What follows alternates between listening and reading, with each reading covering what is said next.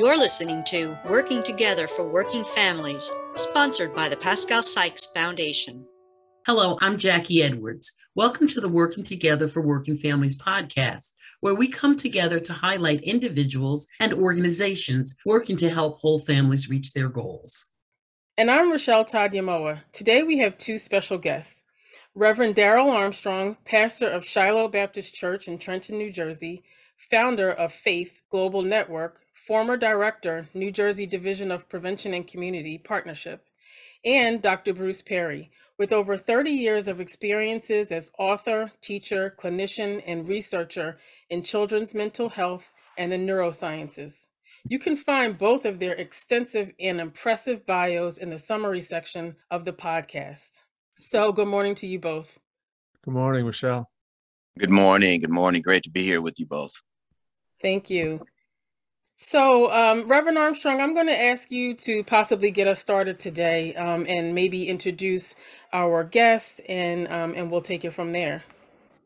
Absolutely. I'm excited to introduce my friend and to have him join us with the Pascal Sykes Foundation. Bruce Perry and I have been working together for 14, 15 years since we met when I was the director of the Division of Prevention and Community Partnerships for the state of New Jersey. So it's always great to work with you, Bruce. Dr. Perry, I should say. Thanks for being on and joining. That's right. Bruce is good. You and Oprah Winfrey have written what has become probably one of the seminal texts in the child trauma, even adult trauma-informed movement. The title of your book, What Happened to You, is really provocative because most people, as you and Oprah have said, tend to ask the question, what's wrong with you? And so the actual changing of that simple question revolutionizes the conversation with a child, with an adult, with anyone. How did you and Oprah come up with this particular title? Why did you and Oprah come up with this particular title? And tell us a little bit more about the book, what the audience can expect when they read this profound book. Well, I want them to know that Daryl and I are good friends, and full disclosure, we have been working together, and but this is really a wonderful opportunity to sort of reconnect around this foundation and the work this foundation has been doing, because it really is at the intersection of what we have been interested in as a working group and what Reverend Armstrong has been doing for his whole life, really. And we'll talk about that in a minute. But the book, it's interesting, that phrase, what happened to you, really came out of a clinical meeting with Sandy Bloom, who was a pioneer in our field many, many, many years ago. She was beginning to shift her clinical work into a more trauma-aware, trauma-informed approach. There was a social worker on her team who made the observation that it's almost as if we've gone from asking what's wrong with you in these psychiatric assessments to what happened to you, because they were going from really making a list of, oh, you're inattentive and you're impulsive and you do this bad thing, and that was the focus of the work. But as we learn more about how developmental experiences, both good and bad, shape you, we started to be more developmental in our assessment, and all of the things we were seeing began to make much more sense. We recognized that a lot of times what we were calling ADHD was actually a stress response system that was on overdrive. It was amped up and overactive because we had a child who'd been growing up in an environment where there was unpredictability, didn't know where he's going to sleep. The family didn't know where they were going to, where work was. They moved a lot. They were disconnected from community and culture. And that impacted the way that child grew up. And so rather than labeling them with these mental health labels and then giving them medications, for example, that would not likely work because that's not what the problem was, we started to listen to people about what had happened to them. And it really shifted the way we do practice. Now, the reason the book's titled that is it was because I'm a really bad teacher. Well, but I've been talking to Oprah about these things for 30 years. And she asked me to be part of a 60-minute story about a program that worked with women in a domestic violence shelter in Milwaukee. And after the interview, She had seen a boy who had been given all these opportunities and all of these resources and all these people trying to help him, and he just kind of walked away from them, or he sabotaged them. And she just was like, couldn't figure it out. She said, "What's wrong with that kid?" And I said, "Well, the question's really not what's wrong with him. I wonder what happened to him." And it was as if in that moment, all of those conversations I'd had with her crystallized. And she's like, "Oh my God." She literally talks about that being sort of an epiphany moment where all of these things kind of made more sense. And that's why the book is titled that. So, Dr. Perry, who was the intended audience for the book? Because you cross so many sectors. You're a teacher, you're a researcher, you're a scientist. Who was the intended audience for the book? Rochelle, that's a great question, because anybody who knows much about Oprah knows that she's a very intentional person. She wants to have a clear intention to what she chooses to do. In this case, the intention was to reach people who really had not heard much about this. Daryl and I have been in this world, if you work in the child welfare system, if you work in mental health, you've heard about this for years. But we really wanted this to go out to people who might not have really been exposed to this in other aspects of their life. So it was really intended for the general public and anybody who was not that aware of the importance of developmental experiences. So for several years now, the Pascal Sykes Foundation, we've championed the whole family approach, which is essentially a family-led strategy that provides adults and children with tools to sort of plan for and achieve their goals. And they do that in various ways, several agencies working in collaboration with each other. There's a sort of family advocate, or in other words, maybe a social worker, but more of an advocate for a particular family. And the approach is meant to be preventative rather than focusing on crisis.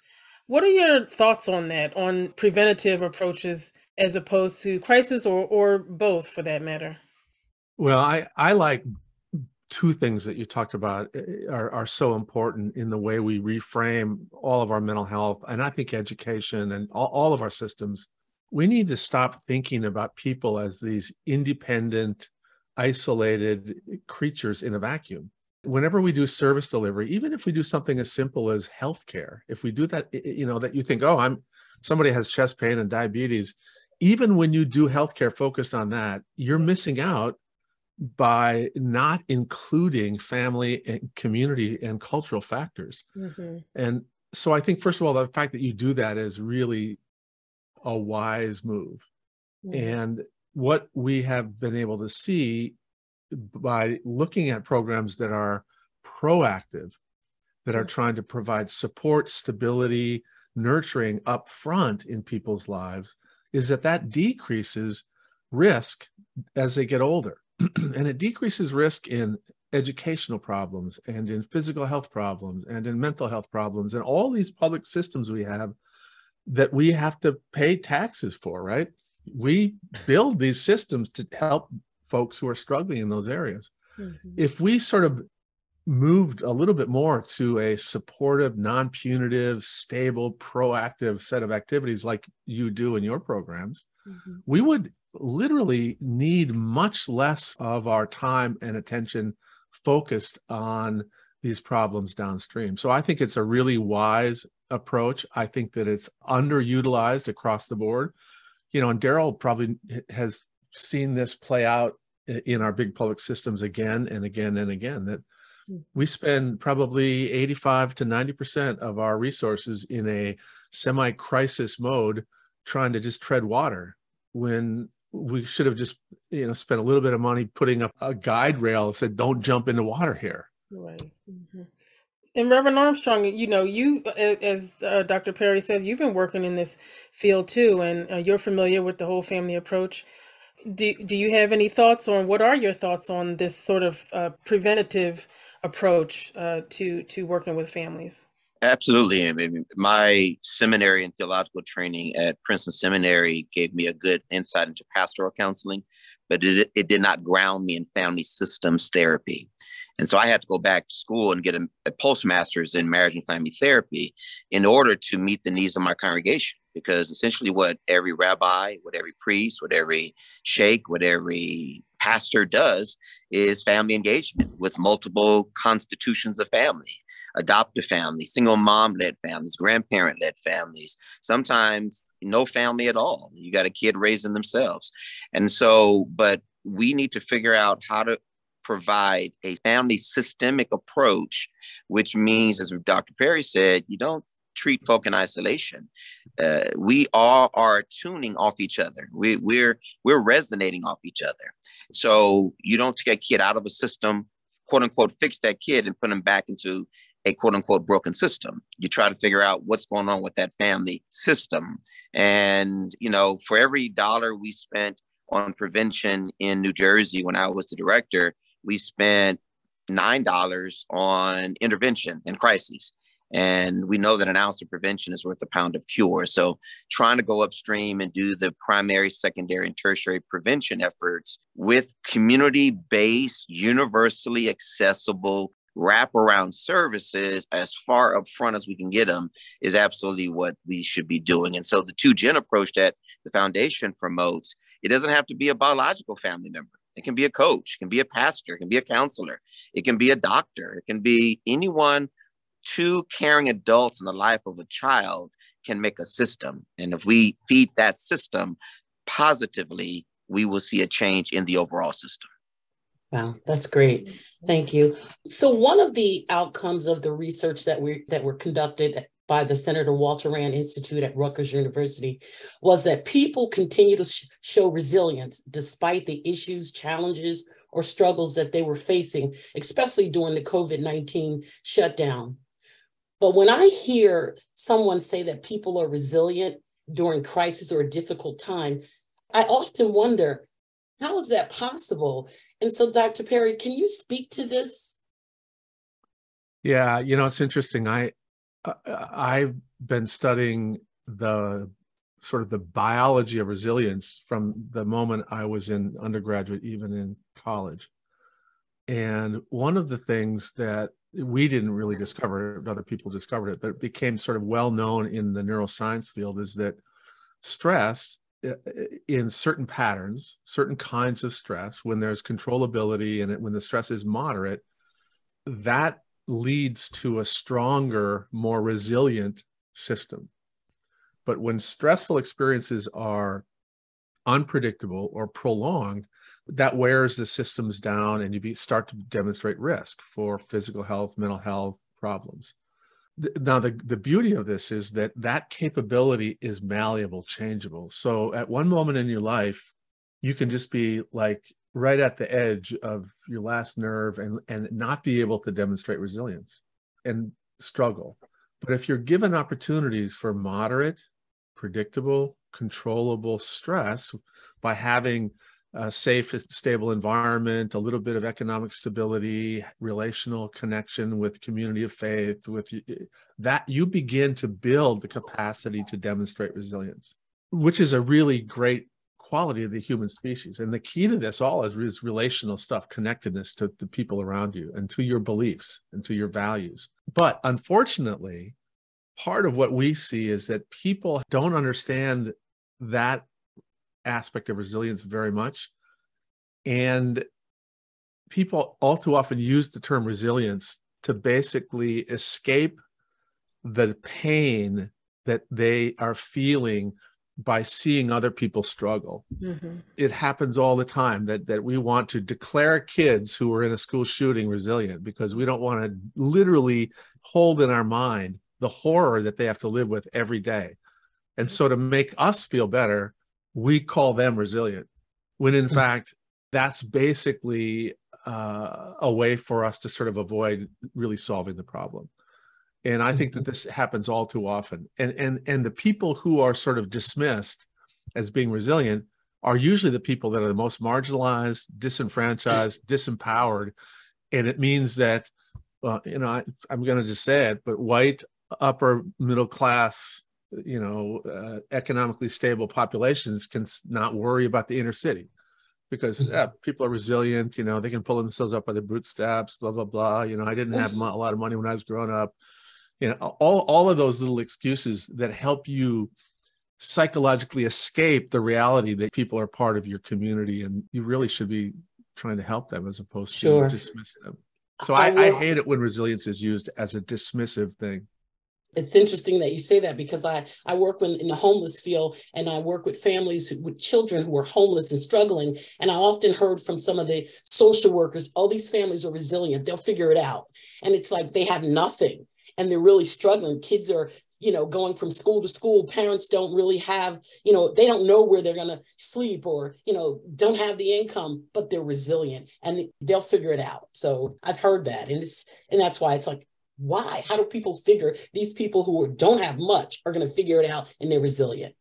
And if I may just jump into that, we then make of the individual or the family unit a superhero and tell other folk, why can't you be like this one superhero that made it, that survived the system? And we then berate the 99% who will not make it because they cannot be like the 0.01% that quote unquote did make it. They're resilient. How come you other ones can't figure it out? And then when you go look at that superhero like Oprah, right? You find out that the reason she made it was that somebody put a hand out and pulled her up. She didn't pull herself up by the bootstraps. She had a teacher. She had aunties. She had other extended families. She had community of faith.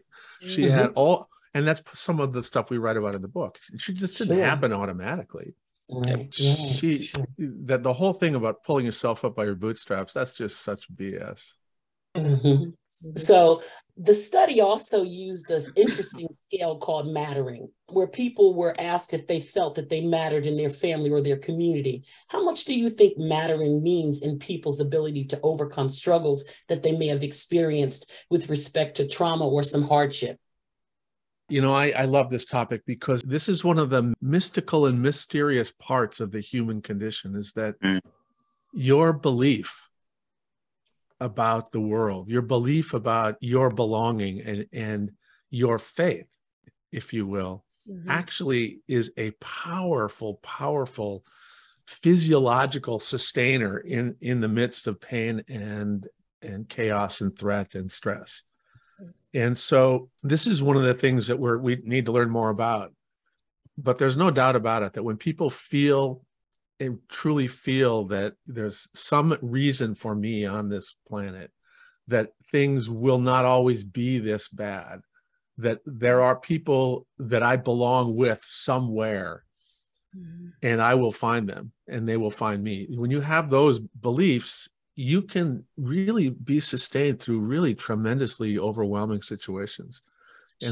And we need, we have a lot more to learn about that, but that's a really powerful thing. And this is why I think, for example, being connected to a community of faith can be a really powerful sort of relational sustainer, but also this spiritual sustainer is part of what it does. Of course, here I am, the guy who doesn't know anything about that talk, and we have Reverend Armstrong right here. He better weigh in on this. Yes. It's your world, man. I'm sorry. Back away from the spiritual commentary.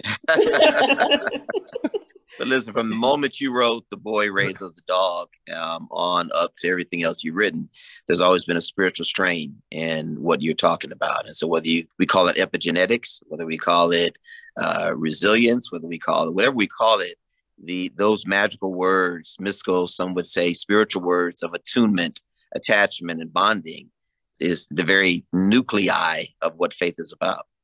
I will say this, though. One of the things that came out of the research had to do with the family unit, where I think it's in a couple of families where the father is the breadwinner, and he was really looked to for the financial piece up to keep the family together. But when COVID hit and he lost his job, they reconnected on a different level.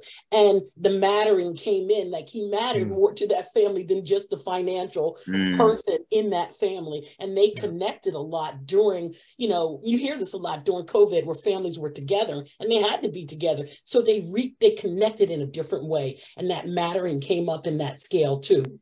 Yeah, it's important.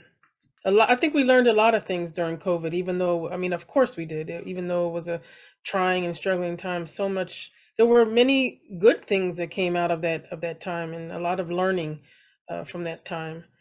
Which is a good segue to this next question. In part of your book, Dr. Perry, you mention, some of the plights of what we were just talking about, being a single parent. And in the book, you state, it's such an unfair expectation of our society. No other society in history of this planet ever asked a single adult to provide physical, social, emotional, and material needs of multiple children by themselves. And you're talking about in this section about the, just what we were talking about the importance of the church, of your community, of your teachers, and even your coaches, your sports team members, your family members.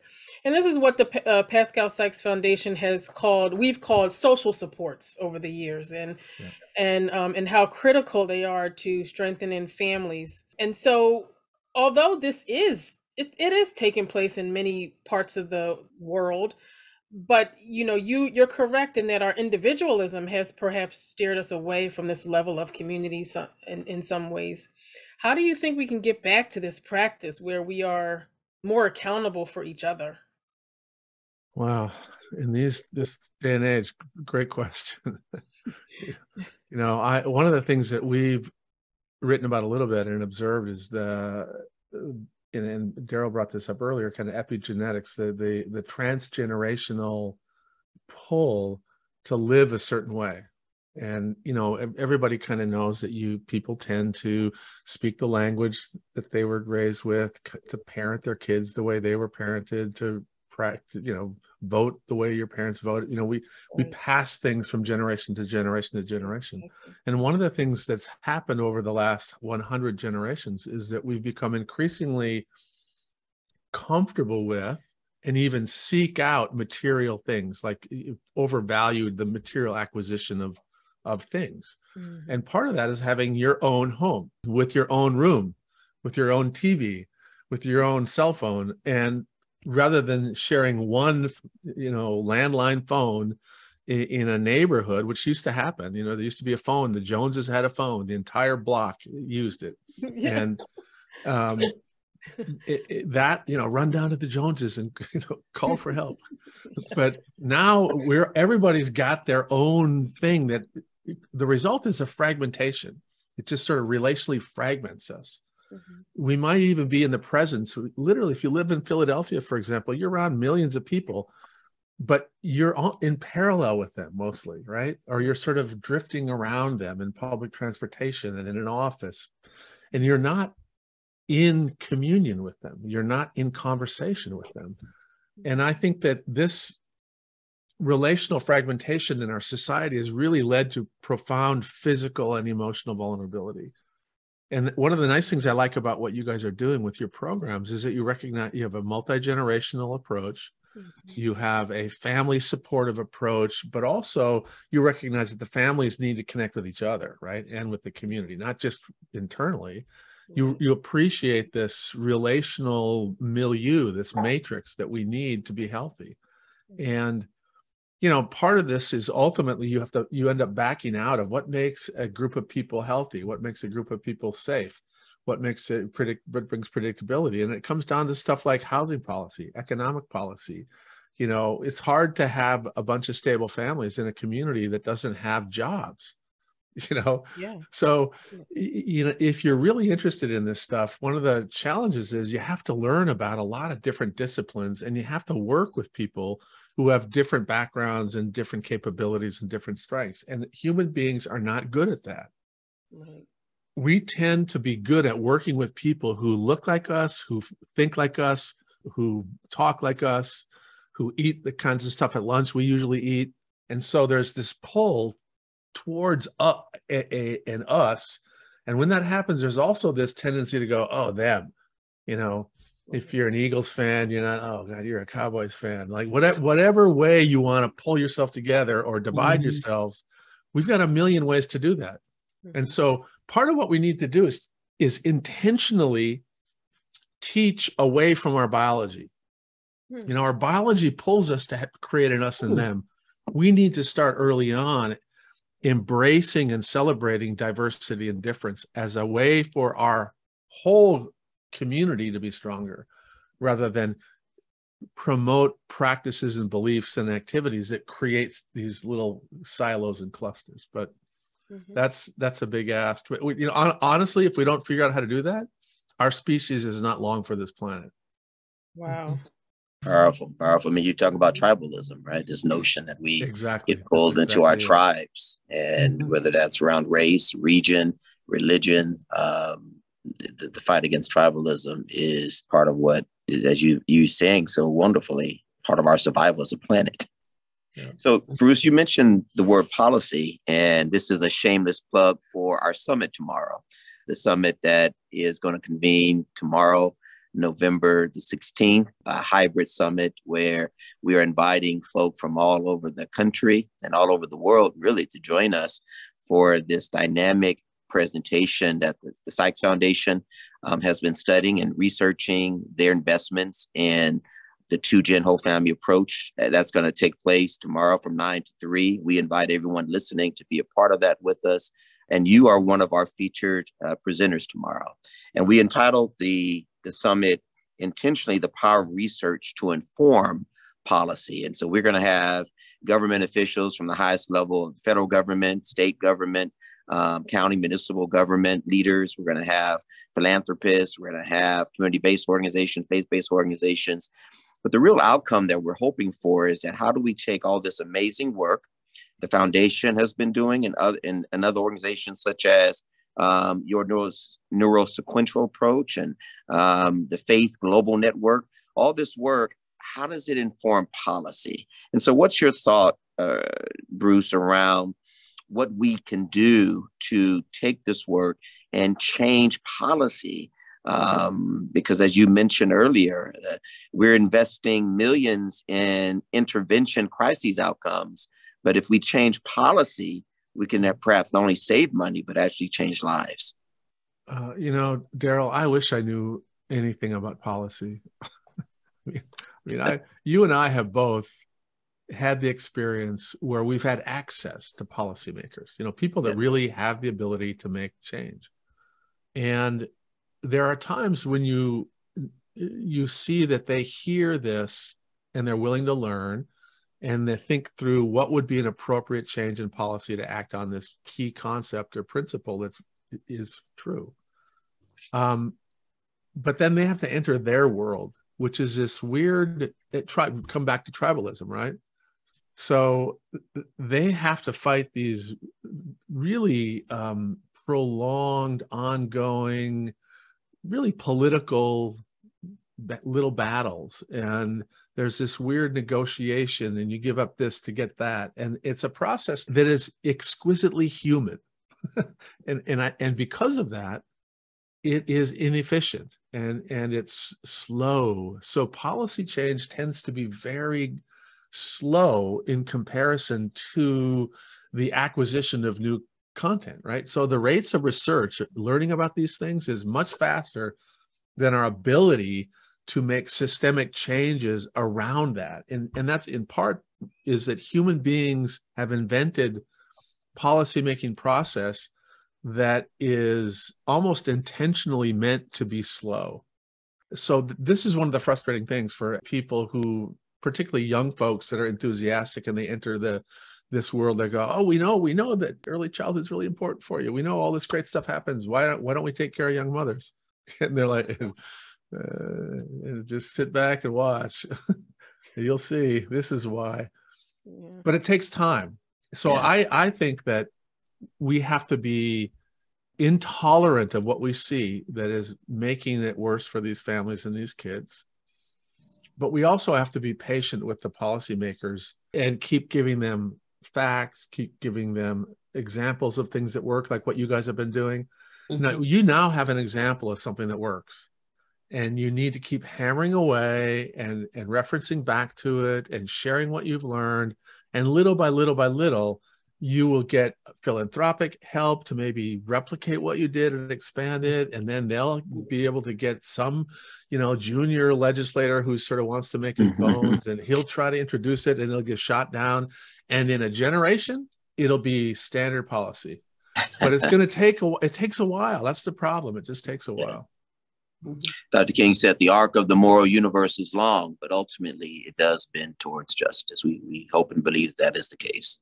Yeah, and I think that's such a wise observation. And, that's one of the challenges of our world, is that we were really not biologically put together to live in groups of millions. We were put together to live in groups of 50, 60, right? Maybe 100, and know another group of 100 over there. But that's your stuff over there. You leave our stuff over here alone. And when we start to get past that, then we start to have these conflicts, and we're still learning how to manage that.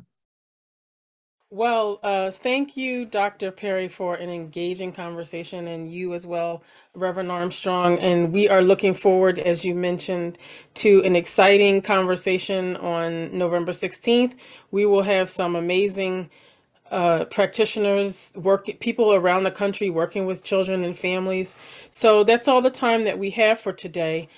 But again, we hope everyone will visit www.pascalsykesfoundation.com and register. There's still time, a few hours, and register for the summit, to attend the summit. Thank you both. Thank you, Jackie. Thank you. Thank you. Appreciate the opportunity. Great to Absolutely. see you, Daryl. Great being here. Great to see you, Bruce. See you tomorrow. Thank you. Working Together for Working Families, sponsored by the Pascal Sykes Foundation, is published monthly. You can follow this podcast on Spotify, Apple, Google, or wherever you get your podcasts. To learn more about the Whole Family Approach, visit our website, wholefamilyapproach.org.